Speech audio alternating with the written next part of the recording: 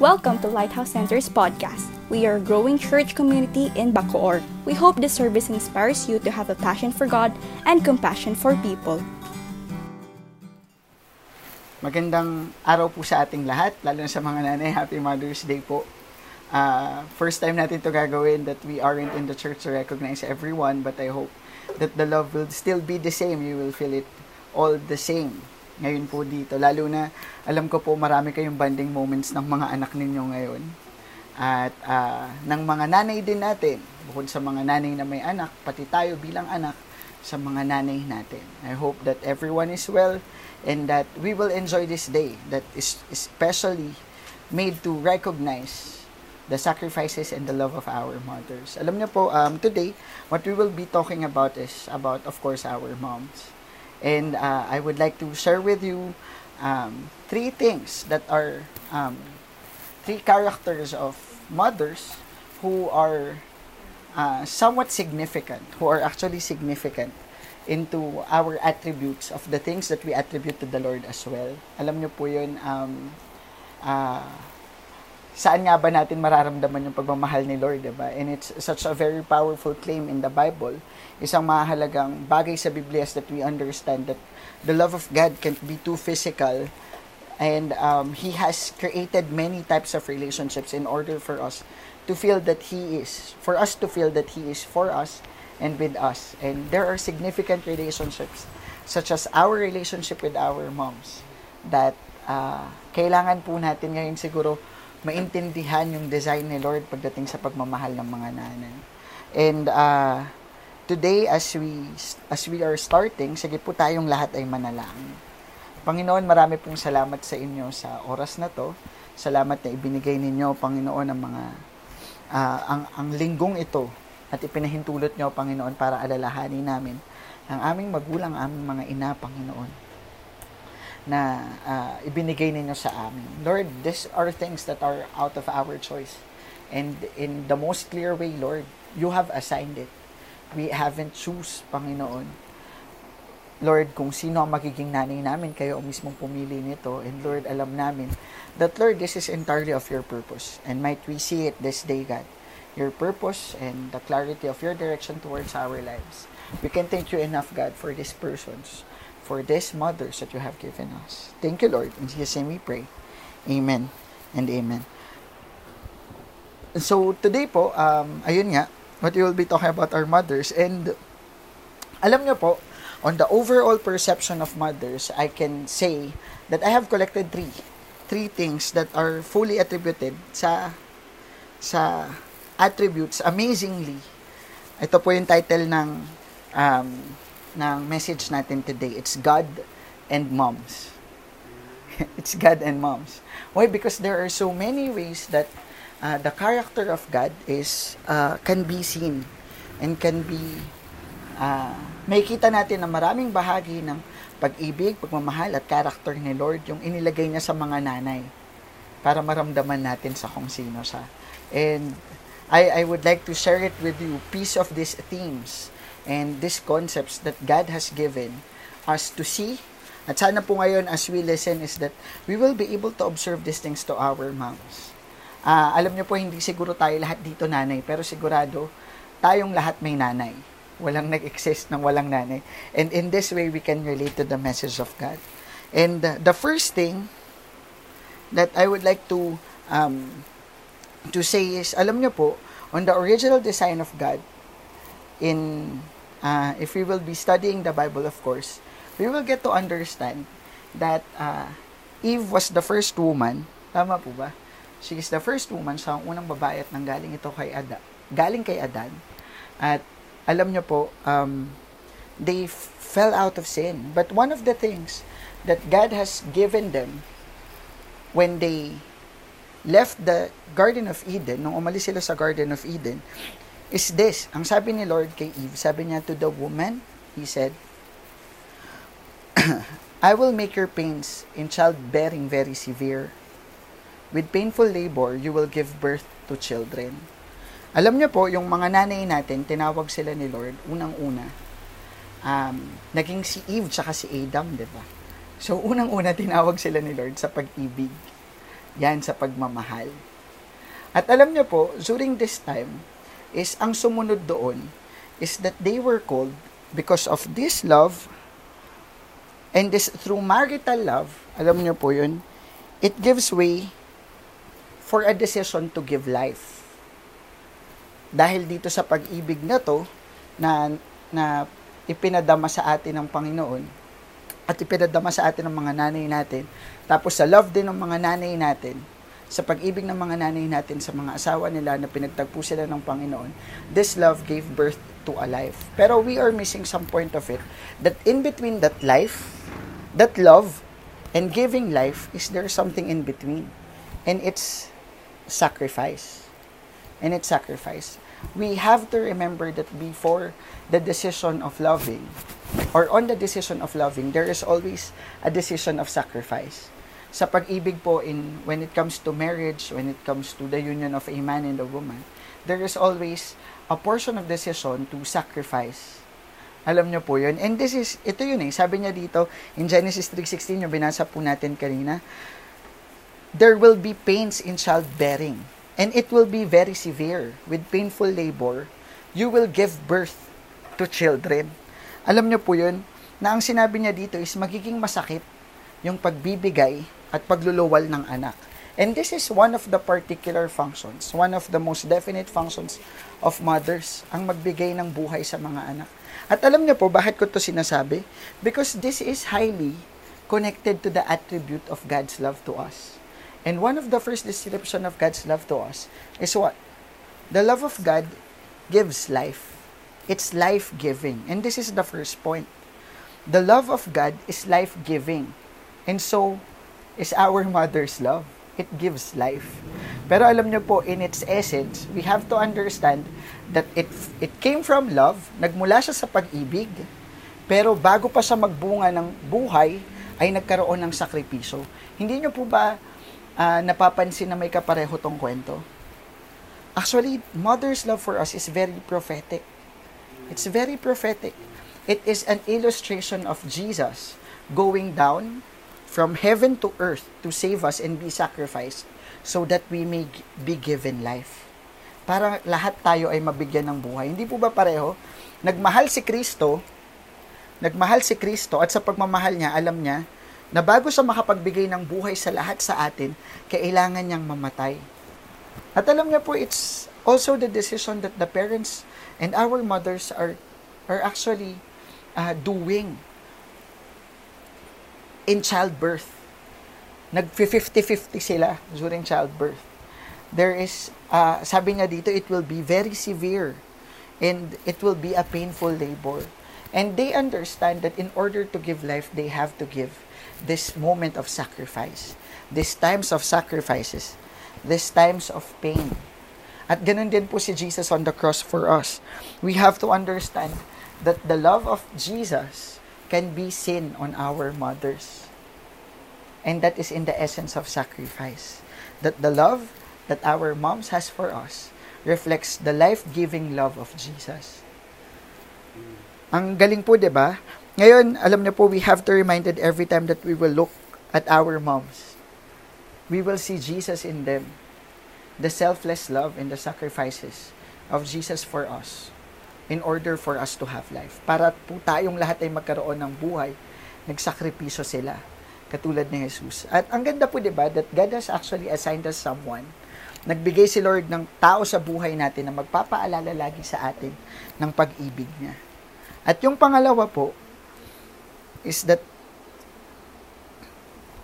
ang sabi niya dito, is but the Jerusalem, in Galatians chapter 4 verse 26, we will be getting verses from different parts of the Bible because we would like to define we would like to describe yung maternal love.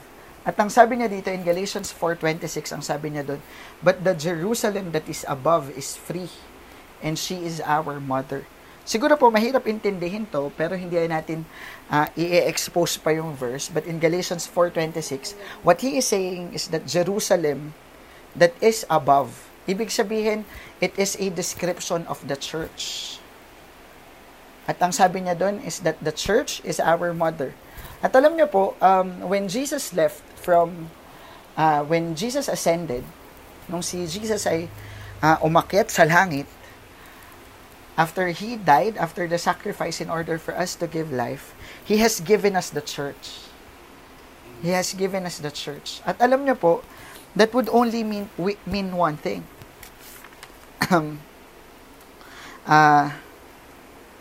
The church is called by the Lord in order to nurture. Unang-una, for us to be born, para tayo ay mabuhay, and that is in the form of baptism. Pinapakain ng gatas, pinapainom ng gatas. Hindi po ba ganito rin yung role ng nanay? At ganun din yung church. It's the Word of God. And the church feeds us with the body and the blood of Jesus Christ. And so as the mother sustains us. At alam niyo po yun, the love of our mothers is nurturing. And so is the love of God. It nurtures us. And in this way, we have to understand that the way Jesus nurtures can be reflected on the way our mother nurtures. It is their calling. Alam niyo po, minsan kasi ang feeling natin is calling is something that is of church position or ministry inside the church. But motherhood is a ministry itself. Nurturing us is a ministry itself. They are called to care for us. And this is God's design for them. Alam niyo po, upon realizing this is, minsan hinahanap natin si Jesus. Alam niyo po yun, on the first 2 points that we have, minsan hinahanap natin si Jesus kung saan-saan. And what kind of love that He gives. We can actually refer to our mothers. Sila yung pinakalaging dinidescribe at kino-compare sa pag-ibig ng Diyos para sa atin. Alam niyo po yun? They are the image of hope. Alam niyo po yun, lagi nating sinasabi na God is for us. Amen? God is for us. Then who can be against us? If God is for us, who can be against us?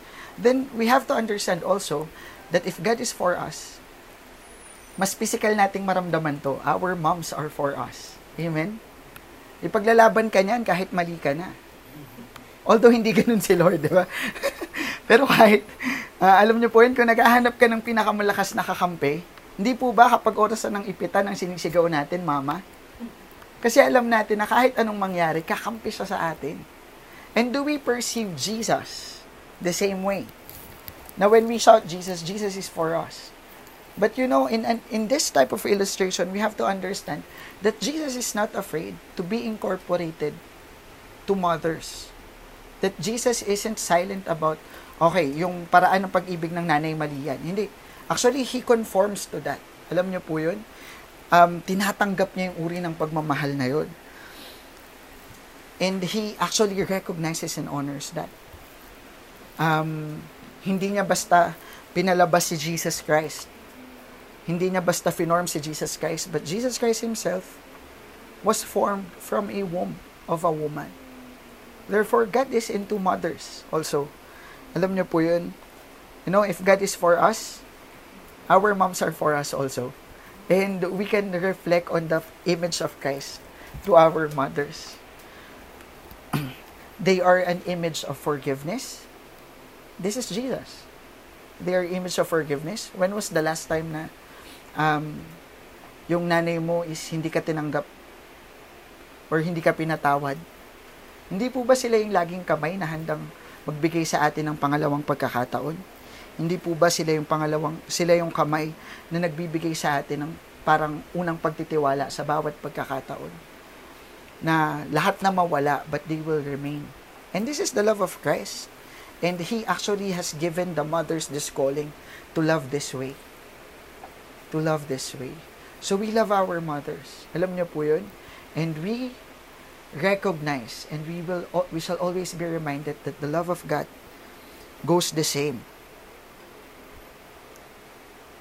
They have never left us. Alam niyo po yun, we are never forsaken. And we can see this on our mothers. When Jesus said, you are never forsaken, look at your mom. Look at your mom. They will never forsake you. Alam niyo po yun, look at this love, this type of love. And alam niyo po yun, yung discipline na binibigay nila sa atin, these disciplines are also the character of this Alam niyo po yun, yung nagdidisiplina, characteristic rin to ni Lord. And the way God nurtures is the way our mother nurtures also. This is the second point. The love of our mothers and the love of God is nurturing. It's nurturing. Both nurtures. It feeds. It gives life. It sustains. It teaches. It forgives. It gives hope to us. And alam nyo po, on this last point, we will be reading a story in 2 Timothy chapter 3 verses 14 to 15. Ang sabi niya dito, but as for you, I will be sharing with you a story. And this is about Timothy. Alam niyo po yun, si Timothy, ang sabi niya dito, in 2 Timothy chapter 3 verse 14 to 15, but as for you, continue in what you have learned and have become convinced of, because you know those from whom you learned it, and how from infancy you have known the Holy Scriptures, which are able to make you wise for salvation through faith in Christ Jesus. You know, yung 2 Timothy po, actually, ito yung sinasabi nila na last testament ni Paul. This is his last will. This is the pastoral epistle. At ang kinakausap niya po dito is isang batang pastor. And it's Timothy. At dinidisciple niya ngayon si Timothy. Timothy became the head leader or the bishop of the church in Ephesus. At alam niyo po yun, siya yung nag-lead ng church doon. And right now, dinidisciple siya dito ni Paul. At ang sabi niya dito sa 2 Timothy, ito yung final charges. This is an inclusion of the final charges. Yung nasa huling bahagi na po ito ng 2 Timothy. Pero ang sinasabi niya dito, magpatuloy ka sa mga natutunan mo. Sabi niya, at maging interesado ka, become convinced of, because you know those from whom you learned it. Kasi alam mo naman kung saan mo yan natutunan at saan yan nagmula. At paano na mula sa iyong pagkasanggol, ay ipinakilala at ipinahayag na sa iyo ang banal na salita. Ang sabi niya, which are able to make you wise for salvation. At ito yung nagbigay sa iyo ng karunungan para sa kaligtasan sa pamamagitan ni Hesukristo. At alam niyo po, siguro kung tayong lahat gusto natin magkaanak, we would like to have a son like Timothy. Gusto natin magkaroon ng anak na parang si Timothy, di ba? Gusto natin makapag-nurture ng generation na katulad ni Timothy. Pero alam niyo po, ang ganda kasi, isa to sa mga huling sinabi ni Paul kay Timothy. Ibig sabihin, isa to sa mga remarkable kay Timothy. A great disciple of God. A patriarch of faith. At alam niyo po yun, it's good to ask how was he raised? Paano ba lumaki? At paano ba tinuruan si Timothy? And how was he developed into this kind? Alam niyo po, unang-unang mapapansin natin dito sa verse na to, nag-refer si Paul. Sabi niya, continue in what you have learned and have become convinced of. Continue in what you have learned. So meaning, sabi niya, ipagpatuloy mo yung natutunan mo. Pero alam niyo po, hindi ito yung natutunan niya mula kay Paul. Ang sinasabi niya kasi dito, continue in what you have learned and have become convinced of. Because you know those from whom you learned it. Because you know from those whom you learned it. At ito yung clue natin, kaya alam natin na hindi si Paul yung sinasabihan niya o yung mga nag-disciple sa kanya. Ang sabi niya, and how from infancy, at paano na mula sa iyong pagkasanggol, you have known the Holy Scriptures. So meaning, si Timothy po kasi nakilala lang ni Paul. Nakita niya lang. At sumama siya sa missions ni Paul. At doon nagsimula yung samahan nilang dalawa. So, hindi kasama ni Timothy si Paul from infancy. But actually, Paul was referring into someone through these verses. At hindi po siya sinabi directly in these verses, pero when we consult 2 Timothy chapter 1 verse 5, ang sabi niya dito, yung sa pasimulang bati niya sa letter na to sa 2 Timothy, ang sabi niya dito, I am reminded of your sincere faith, which first lived in your grandmother Lois and in your mother Eunice, and I am persuaded now lives in you also. Meaning, Ang sinasabi dito ni Paul is that hindi nanggaling sa kanya yung pinagkatutunan ni Timothy. Alam niyo po yun? Si Timothy po, nung nakilala niya si Paul, is a strong believer na. It came from his mother and grandmother. Ang pangalan po ng nanay niya ay si Eunice at ng lola niya na si Lois. At alam niyo po, we have to understand right now that in the cultivation of this man of faith, ang nag-develop sa kanya ay nanay. One of the main reasons for the development of Timothy as a disciple is how he learned from his mother and grandmother. Alam niyo po, may kakaiba sa faith na meron si Eunice at si Lois. May kakaiba po sa faith nila. Because, ang sabi dito sa 2 Timothy chapter 1 verse 5, ang sabi ni Paul dito, galing na to kay Paul, ang sabi niya, I am persuaded now lives in you also. Sabi niya, I am reminded of your sincere faith. And I am persuaded that this faith lives in you also. So meaning, there is a persuasion pa na kailangan kay Paul bago siya maniwala na itong pananampalataya ni Timothy ay kapareho na sa nanay at sa lola niya. Meaning, strong believers talaga si Eunice at si Lois. Kasi hindi agad pwedeng makumbinsi si Paul na si Timothy kapareho ng nanay at ng lola niya. You know what's so amazing about the faith of Lois and Eunice? We will be able to read this story in Acts chapter 16 verses 1 to 3. I will be reading it for you po. Sabi niya dito, Paul came to Derbe and then to Lystra, where a disciple named Timothy lived, whose mother was Jewish and a believer, but whose father was a Greek. So, yung mother niya, si Eunice, sabi niya, she is a Jewish and a believer. Pero yung tatay niya, he is a Greek. The believers at Lystra and Iconium speak well of Timothy. And in verse 3, ang sabi niya, Paul wanted to take him along on the journey. So he circumcised him because of the Jews who lived in that area, for they all knew that his father was a Greek. You know what's so amazing about the faith of these mothers? Ang asawa po nila is unbeliever. Ang asawa po ni Eunice is unbeliever. Nagkaroon ng isang Timothy sa isang samahang believer at unbeliever. At si Eunice ay may asawa na Greek. So meaning he doesn't believe in the Lord himself. But how was she able to raise a Timothy? Alam niyo po yun? There is, number one, a sincere faith. Ito yung description ni Paul sa faith na meron si Eunice.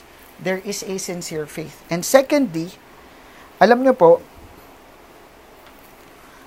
lagi kasi natin itong pinag-uusapan, pero in 1 Peter chapter 3 verses 1 to 2, ang sabi niya dito, wives, in the same way, submit yourselves to your own husbands, so that, if any of them do not believe the word, they may be won over without words by the behavior of their wives, when they will see the purity and reverence of your lives.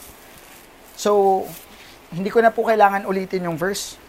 Ang quotable sa kanya is submit to your husbands. Submit yourselves to your own husbands. Pero alam niyo po, if you will be reading the whole context of 1 Peter chapter 3, ang sinasabi niya dito is submit to your husbands so that through your behavior, they will believe the word of God. Alam niyo po yun? Meaning, because sometimes what we perceive and what we see is that kailangan ko kasi sundin yung asawa ko. Alam niyo po, this is one good thing na nagmumula sa isang single na pastor yung gantong advices kasi unbiased pa siya. Okay? Unbiased pa. So, alam niyo po yun, I will tell it to you directly from the Word of God. Ang sinasabi dito na submit to your husband is submit to your husband so that they will believe the Word of God, because when you submit to your husband, it will be a reward of your behavior. Alam niyo po yun, makikita nila na sumusunod kayo sa kanila, na nagsasubmit, nag-a-adjust kayo sa kanila, and because of your behavior as wives, that Bible is teaching us that we have to strategize in making them to believe the gospel. So meaning, ang sinasabi niya dito is, huwag kang hindi maniwala sa gospel. But actually, the intention of submitting to your husband is that so they may believe the gospel. Alam niyo po yun? Because sometimes we are swayed. Ibig sabihin ba si Eunice, hindi niya in-honor yung asawa niya? Kasi magkaiba sila ng faith. Ibig sabihin, hindi siya nag-submit. Ibig sabihin, tumaliwas siya sa kagustuhan ng asawa niya. No. The characteristic of a mother, the calling of a mother, the calling of a wife, in this case, is actually for us to submit, for them to submit to their husbands, so that they will be able to make them believe to God. And this is the faith that Eunice had. Ito po yung faith ni Eunice. Kaya nakapag-raise siya ng isang Timothy. They have submitted to Christ above everyone. Alam niyo po yun? Nag-submit sila kay Lord, bukod at higit sa lahat. Higit sa lahat, sa Panginoon sila sumunod. Alam niyo po, Timothy became Timothy. Timothy became the known Timothy right now because of Lois and Eunice. They submit to God's will. They have this sincere faith. At alam niyo po, what am I pointing out? That the love of God is hope-giving. That the love of our mothers and the love of God is hope-giving. It gives hope. Alam niyo po kung bakit? Because just imagine if our mothers would do and faithfully do their calling, how many generations will be like Timothy? Sa maniwala po kahit sa hindi, nakikipag-usap ako sa nanay ngayon at the same time sa mga kabataan na magiging nanay din eventually. But we have to take this knowing the calling of a mother, and that is to give hope for the future generations, to raise and to change and to build Timothy-like disciples. Alam niyo po yun, na they are key to a changed life, they are key to a changed generation. They are God's instrument, and it is vital into the plan of God. Alam niyo po, marami sa atin yung nangangarap para sa generation ng mga susunod. But you know, the key to this is our mothers. And alam ko po, kailangan ng mundo ng maraming Kristiyanong nanay at maraming Kristiyano na katulad ng maraming tao na katulad ng mga Kristiyano magmahal bilang nanay. It's like the kind of God's love rooting for us, giving hope, dreaming for us. Siguro po ilang beses ipinanalangin ni Eunice at ni Lois si Timothy, no? Nangarap sila para kay Timothy. And here, Timothy goes as a missionary and a patriarch of faith. How does this resemble God's love for us? You know, God's love for us wants the best for us. Jesus wants the best for us. God wants the best for us. And so is Eunice and Lois to Timothy. And so are our mothers to us.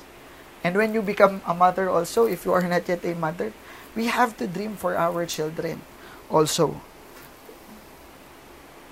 You know, it's hope-giving. Ang hirap po kaya ng walang expectation at ng walang pangarap yung magulang mo para sa'yo o yung mga tao sa paligid mo para sa'yo. But you know, our mothers give that to us. Binibigay ito sa atin ng mga magulang natin. And I just would like to share a portion of how my mother has dreamt for me. Alam niyo po, above every expectation, I would like to meet my mother's expectation. I remember when I am taking the board exam, 2 beses po ako nag-review. Hindi dahil hindi ako pumasa, pero dahil sa kwentuhan namin ni Mama. Nakita niyang stress ako during the first review kasi pinilit ko po talagang mag-take na ng board exam. Sabi ko, gusto ko na talaga mag-take ng board exam. Pastor na ako. Alam mo yun? Sabi ko. At alam niyo po, even taking the board exam and even pursuing architecture to be an architect actually is a dream of my mother for me. Ito ay pangarap din ng nanay ko para sa akin. At alam niyo po yun, wala talagang napapariwara sa pag-ibig ng nanay. Kaya nakinig ako at ayun, natapos ko sa. Now, ang problema ko na yung board exam. I already finished my 1.5 year of work, yung internship ko. Sabi ko, and siguro mamadaliin ko na I will be taking the board exam. So, ayun po, sabi ko, para lang matapos ng pangarap ng magulang ko para sa akin. Parang ganun. Kasi gusto ko talaga itong ma-meet, and I know, hindi mawawala sa landas yung buhay ko when I listen to them. And in that part, I decided na mag-take na nung review. Pero alam niyo po, during the review is, ang dami kong breakdown moments. Kasi from work, I will go to Quezon City. I'm working during that time in BGC, Taguig. Tapos, after that, I will get out from the office by 5 p.m. Nasa opisina na ako. Nakaalis ako ng bahay ng alas 5, nasa opisina ako ng alas 8, alas 9, tapos aalis ako ng trabaho ng alas 5, dediretso ako ng Quezon City, tapos araw-araw may review ko. At natatapos po yung review ko ng alas 10. Makakauwi ako ng bahay ng alauna. And nakita ng nanay ko lahat yun. And one time, umiyak na lang ako sa kanya. Tapos ang sabi niya sa akin, Dave, huwag ka na lang muna mag-take. Yun yung sabi niya sa akin. Dave, okay lang sa akin kung hindi ka na mag-take. Muna, sabi niya. I-move mo na, wala naman tayong hinahabol eh. Pero alam niyo po, there is actually a portion during that time na nakahinga ako ng maluwag. And why am I sharing this with everyone? Because actually, mothers are the drive of our dreams and hope. And this is vital. This is vital. Sila yung driver ng pangarap ng bawat isa sa atin. And this is vital in their description. And this is how Jesus does it as well. Ganito rin si Jesus sa atin. Siya yung nangangarap para sa atin. Siya yung may mas mataas na pangarap pa para sa atin. Alam niyo po yun, minsan naubusan na tayo ng pangarap at ng drive para sa sarili natin. During that time, alam niyo po yun, what I have decided in my heart, ayoko na. But my mother keeps pushing me, sige, push mo yan. Yung architecture, tapusin mo yan. At susuportahan kita sa pagpapastor. Alam niyo po, even now na I am not doing well in my secular field and career, my mom has always been with me all throughout the way. And it is a pleasure, alam niyo po yun, that she submits to the will of God for my life. Alam niyo po yun. And to have godly mothers, these are vital in changing the generations and our lives. Ang mga nanay, mataas yung pangarap nila para sa atin. At alam niyo po, mas may pangarap pa sila para sa atin. There are many things that they know in our life that even us do not know about ourselves. Talaga, di ba po? Parang, ang laki talaga ng resemblance nila sa pag-ibig ng Diyos para sa atin. And I hope that, as I'm sharing this message, whenever that we will be looking at our moms, we will be reminded that they are God's picture frame. Alam niyo po yun, sila yung picture frame ni Lord para sa atin. Gusto mo ba malaman kung gaano ka kinakampihan ni Lord? Look at your mom. Gusto mo ba malaman kung gaano ka pinapangarapan ni Lord, nagtitiwala siya sa iyo at kinikilala niya yung meron sa buhay mo? Just look at your mom. Tayo walang pangarap, pero sila meron para sa atin. Tayo walang direction, but they are giving direction to us as well. They are God in many points of our life. They seems to be God. And they are God's voice to us in many points of our life. Today, we honor our mothers. Alam niyo po yun? The mothers who will change the generations that are coming. The mothers who are changing this generation right now. And we would like to honor them. Dakila po yung pagkakatawag ng Panginoon para sa inyo, mga nanay. At huwag po kayo manghinawa at mapagod sa pag-ibig na ipinadadaloy sa inyo ng Panginoon para sa bawat isa. Para sa mga anak ninyo. Alam niyo po, we recognize you and your voice as God's voice to us, as long as you submit to the will of God also. So today, we honor our parents, we honor our mothers, and hopefully po, that we will be challenged to live remembering that they are the image of God to us in many ways. Sige po, let us close our eyes. And I will be praying for our mothers right now. If you are with your mom watching, o kaya naman ngayon, Yung nanay mo hindi mo siguro kasama, but you pray with me as I pray for them. Sige po, let's lay our hands towards them if you can. And let's offer a prayer for them. Sige po, let's say our hands to our moms. Lord, today we thank you and we recognize, Lord, that, Lord, you have called our moms for us. You have called our mothers for us. And Lord, I know that you will bless every mother, Panginoon, na nandito. Bibigyan nyo sila ng kalakasan, Panginoon.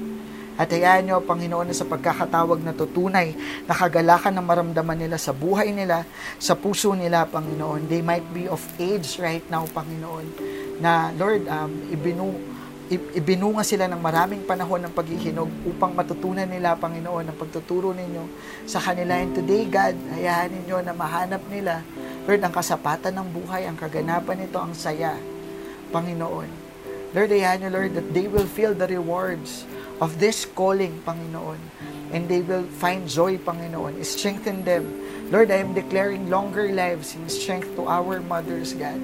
Lord, sa nanay ng bawat isa, I also would like to pray, Panginoon, sa mga nanay na hindi namin kasama. Sa mga nanay na, Lord, iba ang sitwasyon ngayon, Panginoon, marahil nakahiwalay sa pamilya, marahil may malalim na problema, Panginoon. Lord, hayaan yung patuloy na kayo ang magdaloy ng kagalingan sa bawat pamilya na nandito ngayon, Panginoon. At gamitin mo yung mga nanay, Panginoon, na tinawag mo upang tumayo sa dapat nilang kalagyan, Panginoon. Ang maging halimbawa mo, ang maging imahe mo, Panginoon, ang maging liwanag mo sa bawat tahanan at sa bawat pamilya. Palakasin mo, Panginoon, ang bawat nanay. Ipaalala mo ang pagkakatawag at sa bawat anak, Panginoon, na nandirito ngayon, hayaan mong makita ng bawat isa, Panginoon, hayaan mong makita ng bawat isa ang kahalagahan ng nanay, ang pag-ibig at ang pagmamahal na gusto ninyong ibahagi namin sa kanila, Panginoon, na napupunta sa inyo. Salamat sa inyo, Lord, for giving us our moms. A reflection of your love that gives life, a reflection of your love that nurtures, a reflection of your love that gives hope. Thank you, Lord, for our mothers. Bless them, give them long life, give them joy. Lord, give them satisfaction, Panginoon. Give them direction, Lord, wherever they are right now. Thank you for your goodness. Lord, we present them to you and their works, and might it be a fragrant offering to your feet. Thank you, Lord. Bless every family. In Jesus' name, amen. Amen and amen. And this week po, I know it will be hard for us to get reflections from the message, but somehow we'll try to answer 2 questions for our discipleship groups. Number 1 is, how are you being an image of God's love to your children? This is for moms.